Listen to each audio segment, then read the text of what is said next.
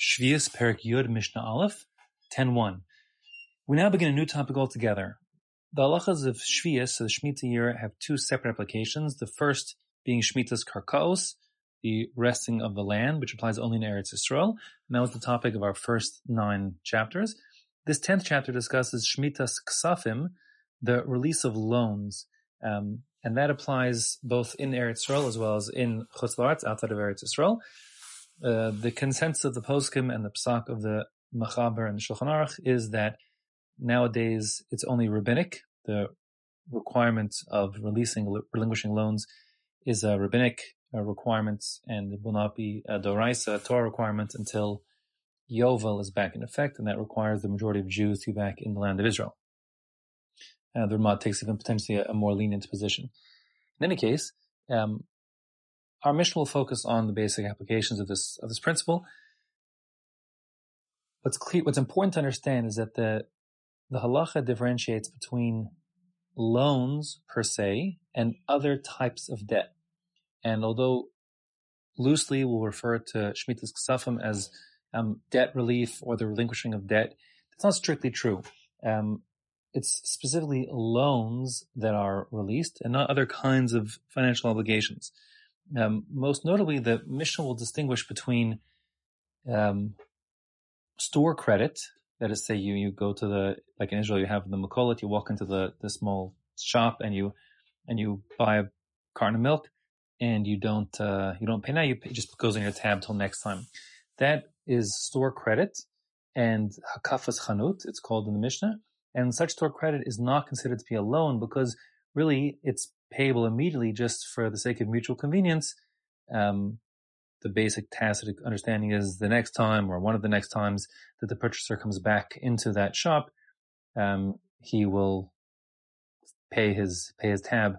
And therefore the shop owner is just sort of extending this credit for the sake of mutual convenience, but not agreeing to it being a loan, which would have some future specific payoff date. And I think the easiest way to understand the difference between a generic loan and this store credit loan would be that the difference is that there's a specific date upon which it's payable. That is to say, if there's no specific date in which it's payable effectively right now. It's just a matter of I'm letting you not pay me now for whatever reason. So that is considered store credit and is not released by the Shemitah. Whereas if it's a formal loan which has some specific due date, then it would be released. Also worth noting, of course, is that such a scenario is not a loan where I'm giving you money and expecting money in exchange.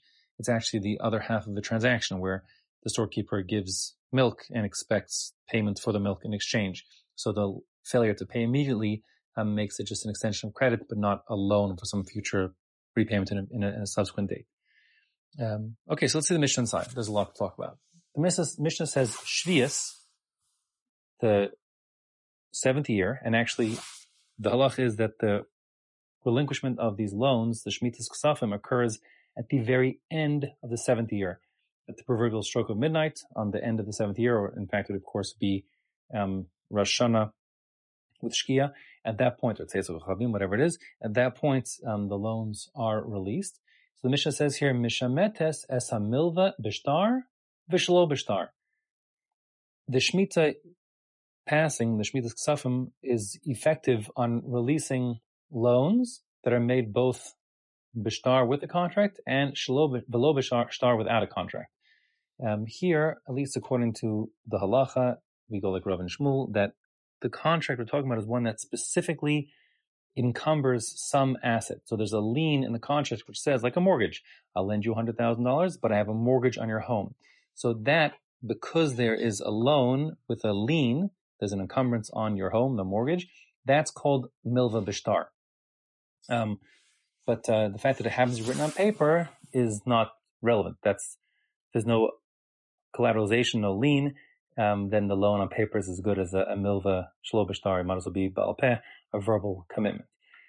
So the point of the Mishnah here is that both verbal as well as written contracts, and even written contracts that have specific liens on assets, are all released in the Shemitah year. And that's significant because we'll see in a little bit that when there's a real asset that's a pikadon, that's like a collateral, it's acting as surety, that security is if that security is in the hands of the lender. So then it's as if that loan's been collected already, and Shemitah will not release that loan. So let me just clarify. Our Mishnah is saying, if I have a lend you money, and in the contract of the loan, it says, I have the rights to collect from your home if you don't pay me, that's called a milva bishtar, and Shemitah will release that.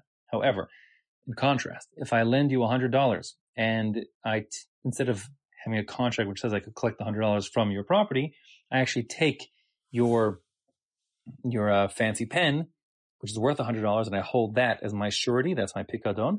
So then Shemitah would not release that loan. The $100 that you owe me would be collectible after Shemitah.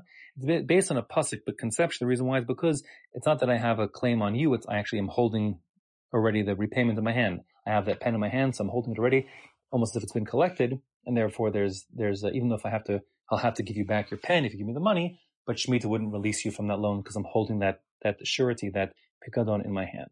So again, here the Mishnah says that it's Shevi'is, the 7th year is Mishemetes es a milva b'shtar. If there's a contract, even if there's collateral, but it's just a lien, financial claim on a future asset as opposed to a physical possession of some asset, so then the Shemitah will release it, and same Mishalo b'shtar if there's no contract at all, or there's a contract but there's, lien in the contract.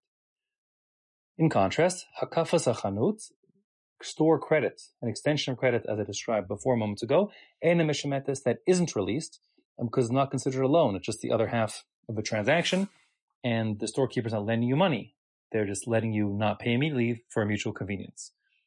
The Mishnah, however, says it's a gray line, and if ve'im asa milva, if the shopkeeper converts that store credit into a loan, that is to say the storekeeper agrees, you can pay me back on the 30th of the month after you get paid, that became now a loan, not just store credit. There's a fixed date at which it's repayable.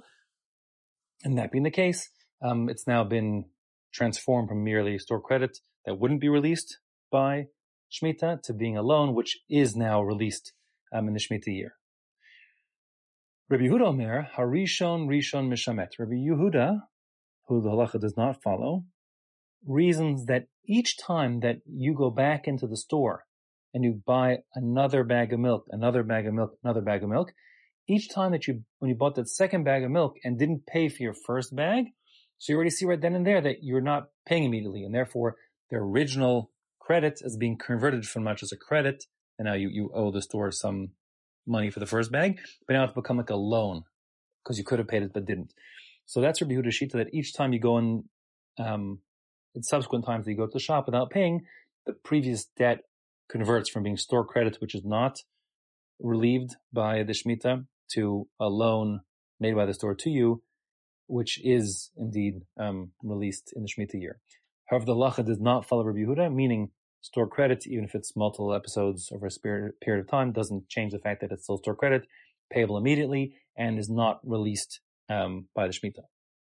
Sachar Sachir, the payment for a worker, person's wages, Eina Mishamet, again, those aren't released. That is to say, of course, a person works for you for whatever it is, a month, and you haven't paid him yet. The fact that you didn't pay him before the passage of the last day of the Shemitah year doesn't mean you're off the hook from paying him. You have a debt to him, but it's not a loan, and therefore it's not released.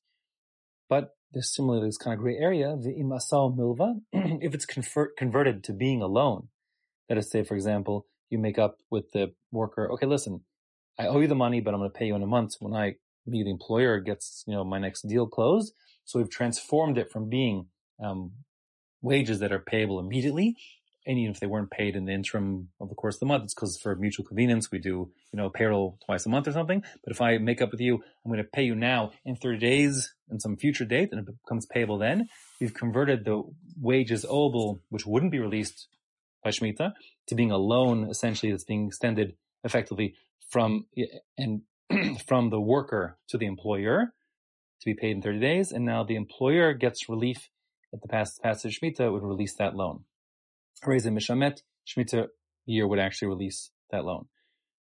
Rabbi Yossi has an interesting idea. He says that's true for most workers. However, kol malacha sheposekas b'shvius, any type of work for which wages were earned, and that work is forbidden during the Shemitah year. So in other words, this worker was hired to pick grapes, and now he wasn't paid before Shemitah rolled around, and now he hasn't been paid throughout the whole Shemitah year.